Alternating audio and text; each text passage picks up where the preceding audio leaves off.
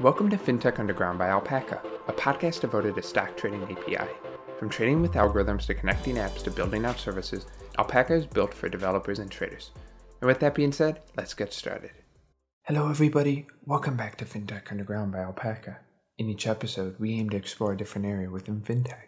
I am incredibly excited for today's episode featuring James, the CEO and co-founder of Quiver Quantitative, an up-and-coming alternative data platform, along with our host Yoshi, CEO and co-founder of Alpaca. This episode is not one to be missed. Offering alternative datasets such as sentiment analysis of the popular Reddit forum Wall Street Bets, to corporate jet flights, to political beta, users can find alternative data spanning a variety of interests. Along with an easy-to-use API and an upcoming mobile app, Quiver Quantitative aims to bridge the information gap between Wall Street and non-professional investors. So let's get started. Hello, James. How are you? Hi, Yoshi. Good. How are you? I really wanted to say thank you for taking your time to appear on our podcast today, FinTech Underground. I know we have a lot to talk about, but firstly, can you introduce yourself and about your company? Yeah, so my name is James Kardatsky. I'm the CEO of Quiver Quantitative. Quiver Quantitative is an alternative data platform, and specifically, we're an alternative data platform designed for retail investors.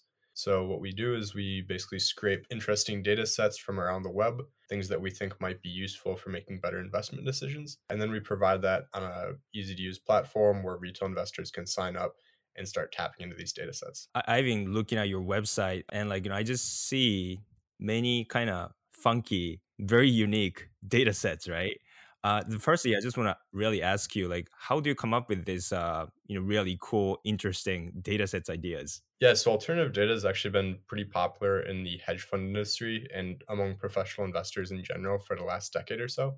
It's around a $2 billion market now, with hedge funds. Many of them are spending tens or hundreds of millions of dollars a year to collect these unique data sets. So there's already kind of, some established literature and information out there about what's already being used in the hedge fund industry. What we're kind of trying to do is, take some of these data sets that are already being widely used on Wall Street and then go out there, scrape and collect them ourselves and make them available to anyone who wants to use them. So to a certain extent, we're just kind of trying to keep our ear to the ground to see what's being used by the professionals. But then we also pay pretty close attention to what retail investors really care about right now, and then try to go out there and find interesting and unique data sets that can give them some more, quantitative information about those fields. Got it. So you're saying that many of these data sets that's on this website, so I'm just going to read it out, like Senate trading, house trading, Wikipedia page views, and to the work visas for state by state. When I looked at it, wow, this is really interesting data I really never thought about. But you're saying that these are already kind of pretty natural, that a lot of professional Wall Street guys are using already? Yeah. So it definitely varies case by case, but for many of these, when you think about things like tracking social sentiment or tracking what retail investors are talking about on different forums, these are things that Wall Street, or at least certain funds on Wall Street, have been paying attention to for several years. So we kind of view ourselves as the intersection there where, we want to find things that are, you're able to extract alpha from, you're able to find unique investment insights from, but then we're also looking for things that are, I guess, intuitive for people who may not have a deep financial or deep data science background, and that are kind of accessible for retail investors and people who, may not have decades of experience in the professional investing industry. Interesting, because I think when you think about social sentiment, there's of course Twitter feed, or even stock tweets feed, and the Wall Street Bets discussion. This is part of that your data set. But for example, how does work visas, for example, how the people use this kind of data set? The work visas data, that's kind of an interesting way to think about which companies might be hiring or adding new workers. You can also look into that data and see what sort of positions different companies are adding, and then also what sort of wages those companies are paying. So again, this is something that's fairly popular. Being able to track which companies are hiring and expanding and which companies may be growing and shrinking their workforce can be a good way to kind of think about just the company's path in general. Interesting. So the visa status, because affects a lot of worker numbers of the employees, each of the companies employing. Mm-hmm. Got it. That reminds me of those parking lot satellite image kind of stuff, right? Yeah, that's kind of a classic example is, there are some alternative data companies who will put up satellites over Walmart's parking lot or something to see how many cars are going in and out to front run the earnings numbers. But yeah, that's one of my favorite examples. What is that, the kind of like your favorite experience and the data set that you've found, or like, or even you're working on right now that you want to share that you felt like made you super excited about? One of my favorite stories that was, one of the things that got me really into alternative data in the first place was hearing about a hedge fund that used corporate private jet logs. So that the hedge fund would track where each corporate private jet was departing from and then arriving to. And by tracking those jet logs, they're able to see that there's one company, Occidental Petroleum, who their private jet basically touched down in Omaha, Nebraska, which of course, like Omaha, that's where Berkshire Hathaway is based. That's where Warren Buffett's based. So this hedge fund professional was able to see that, and they actually predicted that the company was then going to have a major investment in it made by Berkshire Hathaway. So they were able to kind of front run that. 2 weeks later, it turns out that that was the case. Berkshire Hathaway announced the acquisition, and the company's stock jumped up like 15%. So that was like just one really, really cool example I can think of how someone took an untraditional data feed and then used it to take away a really interesting insight.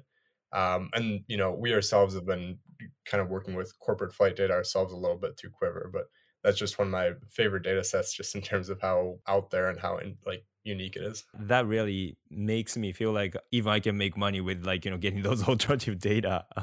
And like, I feel like, I can be a hedge fund. Like, is there like any data source, or like, how do you get that kind of news or information? Because I think firstly, you have to like learn or figure out what's really happening, because like, you're saying that like you're trying to firstly get what already hedge funds are using to be distributed to the retail, right? So like you firstly need to learn about what they're doing. Like, how are you getting those information and news? Yeah, so it depends data set by data set, but our process generally is after we identify an area that we think, might be interesting or useful, we go out there and we try to find a public data source, or something that we're able to either scrape or access through a public API. And then in some cases, it means that we write a script that will scrape a website every hour or something and pull the data from that site, update it into our database, and then we can distribute it through our web platform and through our API. In other cases, though, it's just as simple as tapping into a public API that a company already has set up, so we can just pull the data directly, then do whatever processing we need to do on that, and then distribute it to our user base. It's just so interesting for like all those data. But how long you've been doing this company now? Yeah, so it's been about a year and a half now. First started working on it in the winter of 2020. And you recently, I guess like 6 months ago, released the API access to your product as well. Like, how have been the kind of user reaction to your product in general, and how is it became different, or like, it get bigger through API product launch? Yeah, so initially, like I said, we just had the web platform where people could sign up and create a free account. So it's been growing pretty consistently. We now have about 70,000 registered users on that who are just checking in, basically, visiting the dashboard through our website, foreverquant.com. Launching the API, it's kind of a completely different ballgame, where for that, we have several different use cases that people can have through the API. First of all, you may have people who are just hobbyists or researchers who are interested in tapping into these data feeds and doing deeper backtesting on it. We've had several like professors or research students reach out wanting to do a project, like, seeing if there's anything to be found in Senate trading data or like Wall Street bets data or something like that. So we do have plans set up where it's, easy for individuals who want to use it for non-commercial use to just tap into it and get a fairly cheap access to all these data feeds. We've also been working with some enterprises who want to integrate this data into their own product. So, say that you're a brokerage who wants to be providing good research tools to your users. It's pretty easy through our API to sign up for a plan where you're able to license and then republish and redistribute our data so that you can, start bringing that to your own users as well. Like that's really, we see a great way of kind of leveraging the power of this data, where we don't need to go out there and have people sign up to our platform. We can work with other platforms who already have a large user base and get our data plugged into their platforms, that it can have a much wider reach and that more people can get use out of it. I mean, that's something that like Alpaca should be doing. So thank you for like, mentioning that. Yeah, I just saw that you launched your market data API this morning, actually. I know. That's what I'm would saying. Yeah. But yeah, and then the final use case is we've also been working with some institutions who, if you're doing algo trading or something, you can tie directly into these data feeds and start setting up automated strategies trading off them. So those are kind of the three main areas that we see our API being used: the hobbyists, the enterprises, and then the institutions. Wow. So how are you thinking about growing these data sets, and how are you trying to scale and ideate and do the research? Yeah, so we've generally been adding about 2 new data sets to our platform every month.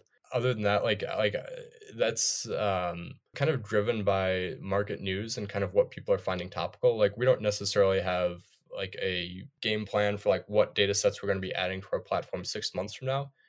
Generally, like I said, we just kinda keep our ear to the ground, see what people are talking about a lot, and then go out there and try to find new data that's relevant to that. Because I think in general, like, especially for retail investors, a lot of the value from these alternative data sets comes from, you can find data on things that are super topical right now, but might not necessarily be topical 6 months from now, for example. I think that's really opposed to kind of like a lot of these fundamental data sources where if you're looking at a company's income statement or, their earnings report, like a lot of the data in that is going to be, in terms of like the form, it's going to be pretty consistent quarter over quarter going back several decades. And it's nice because you can like, see an easy line, like over time, you can analyze it over a large period of time.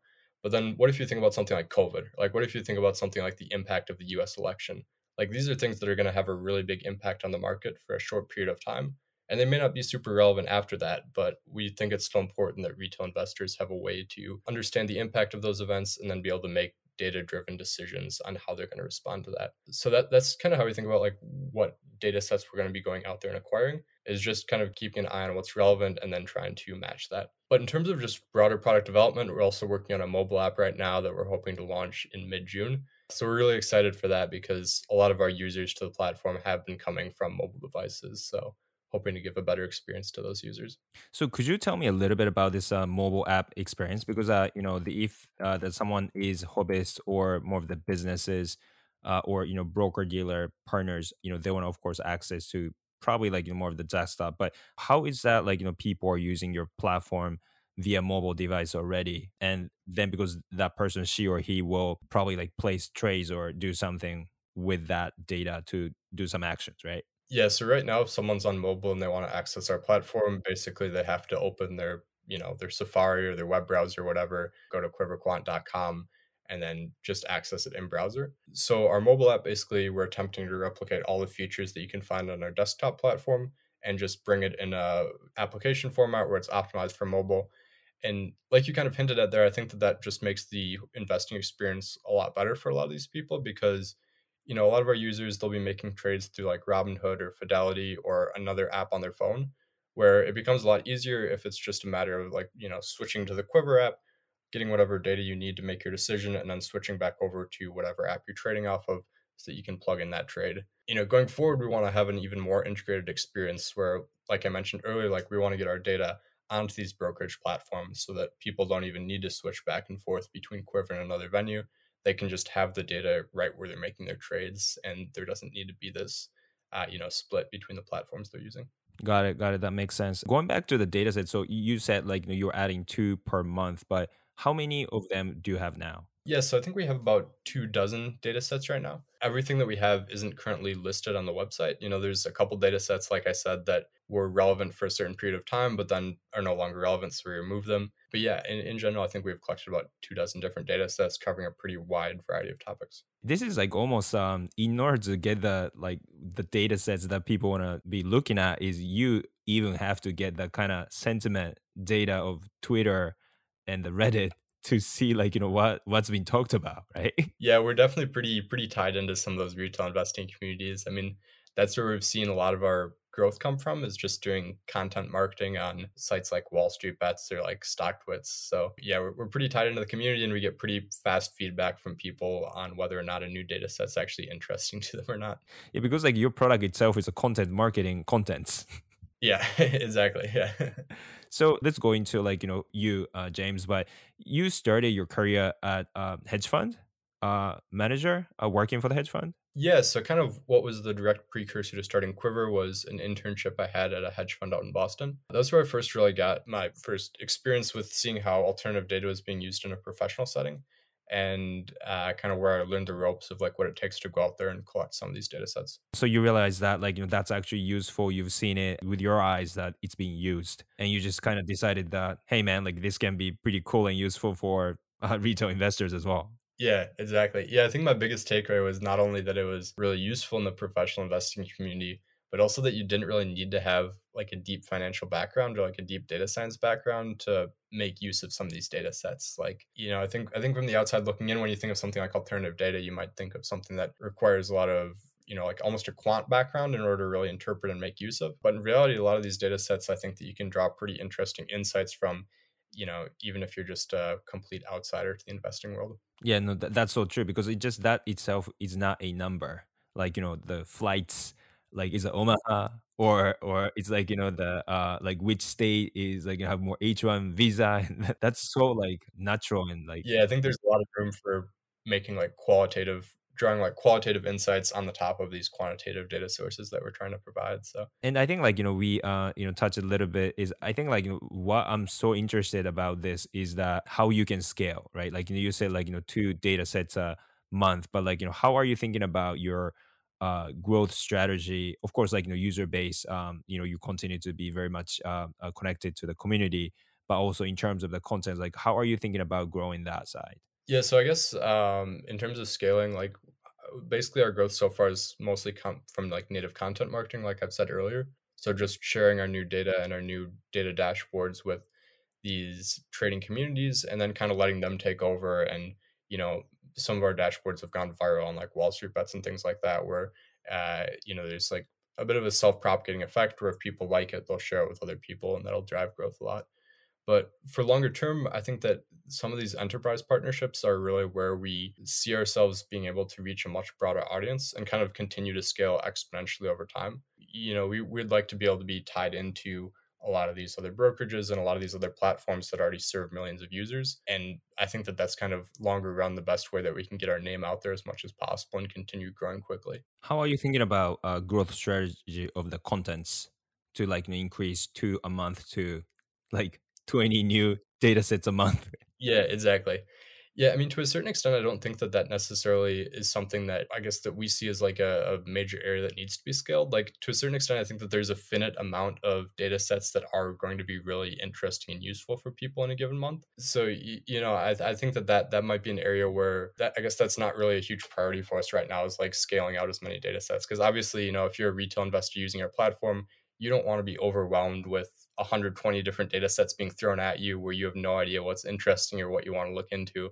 So we do kind of want to keep it somewhat limited so that, we make sure that we get the data sets that are most relevant to people right now. And we're not just throwing a ton of numbers at them where they don't really know how to make use of it. That makes sense. So, and like a lot of data sets that you're seeing is mainly kind of US based data. But like, are you thinking about getting some kind of data globally, internationally as well? Yeah, it's definitely something we've thought about is, right now we've been almost entirely focused on US equities, but we've done a little bit of work with crypto lately. But in general, I think that we'd like to expand our scope quite a bit over the next year to, again, be looking at other regions and then also looking at other asset classes as well. Because, I think a lot of retail investors aren't just focused on US equities, obviously, and that there's a lot of other interesting areas that we could start doing more digging into. Yeah, because I feel like this also connects to kind of global macro strategy too, right? Like looking at the how population or like more of the big trend is moving. So it's going to be really interesting.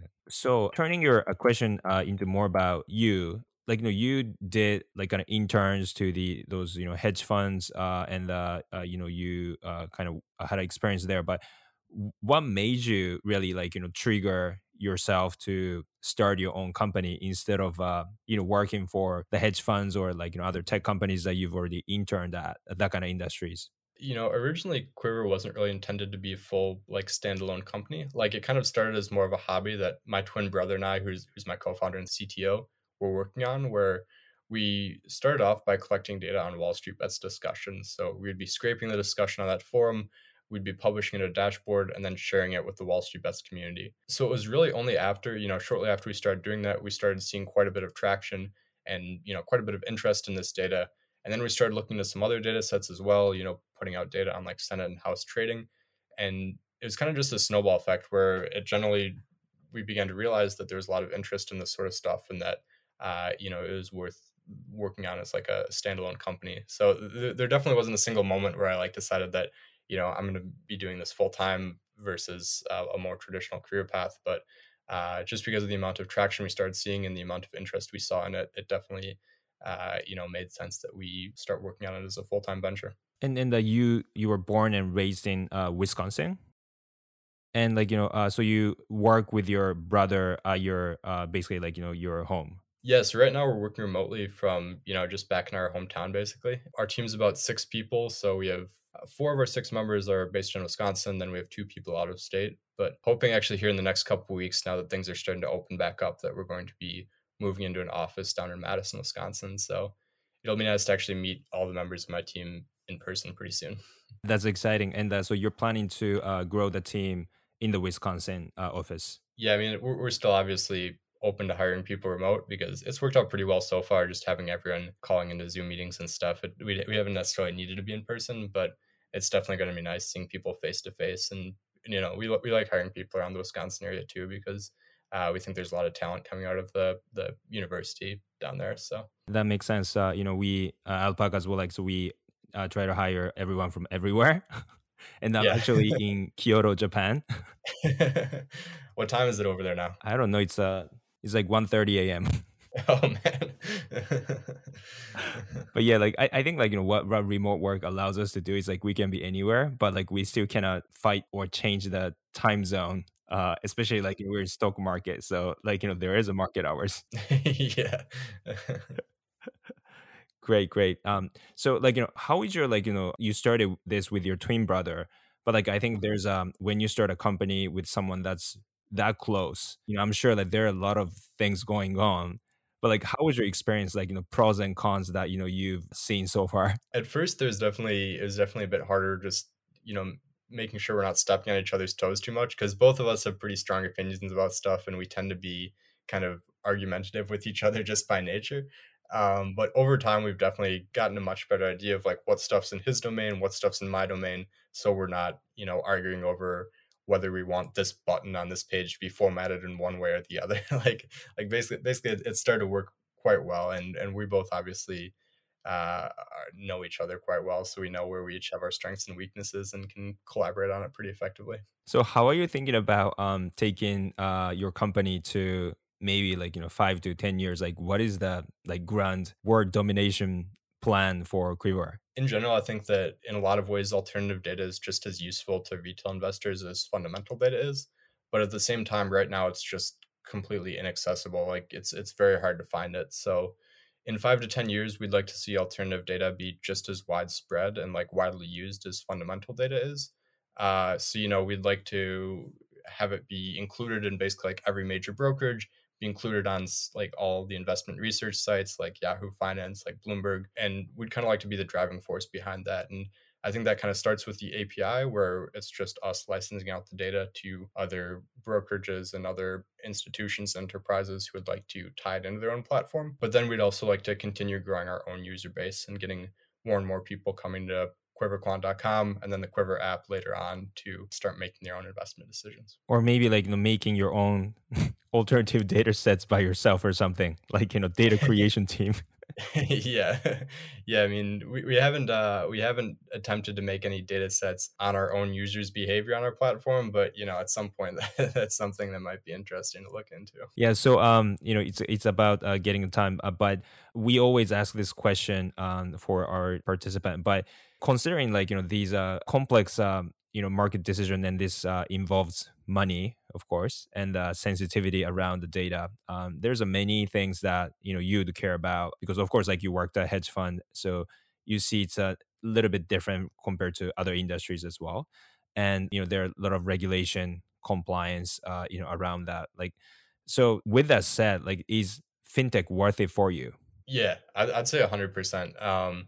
Like you said, there is kind of a lot of compliance things that you have to think about, and just in general, maybe it's a little bit harder to get into than it might be in some other industries. But I think that there's a lot of super exciting stuff happening in fintech right now. I think the stuff that you guys are doing and the stuff that's being done at a lot of brokerages like Robinhood is just in general making it a super exciting space to work in right now, especially on the investing and the trading side of things. So, personally, I can't really imagine doing entrepreneurship in any other field. Fintech has been where all of my interest has been, and it's definitely, I think, been 100% worth it. Well, that's great. That's great to hear that, and like, I just very pumped up what you are doing. It just personally interests me a lot about like what you're building. So thank you very much for sharing your story, James, today, and thank you very much for coming to our podcast. Thank you. Yeah, thank you for having me.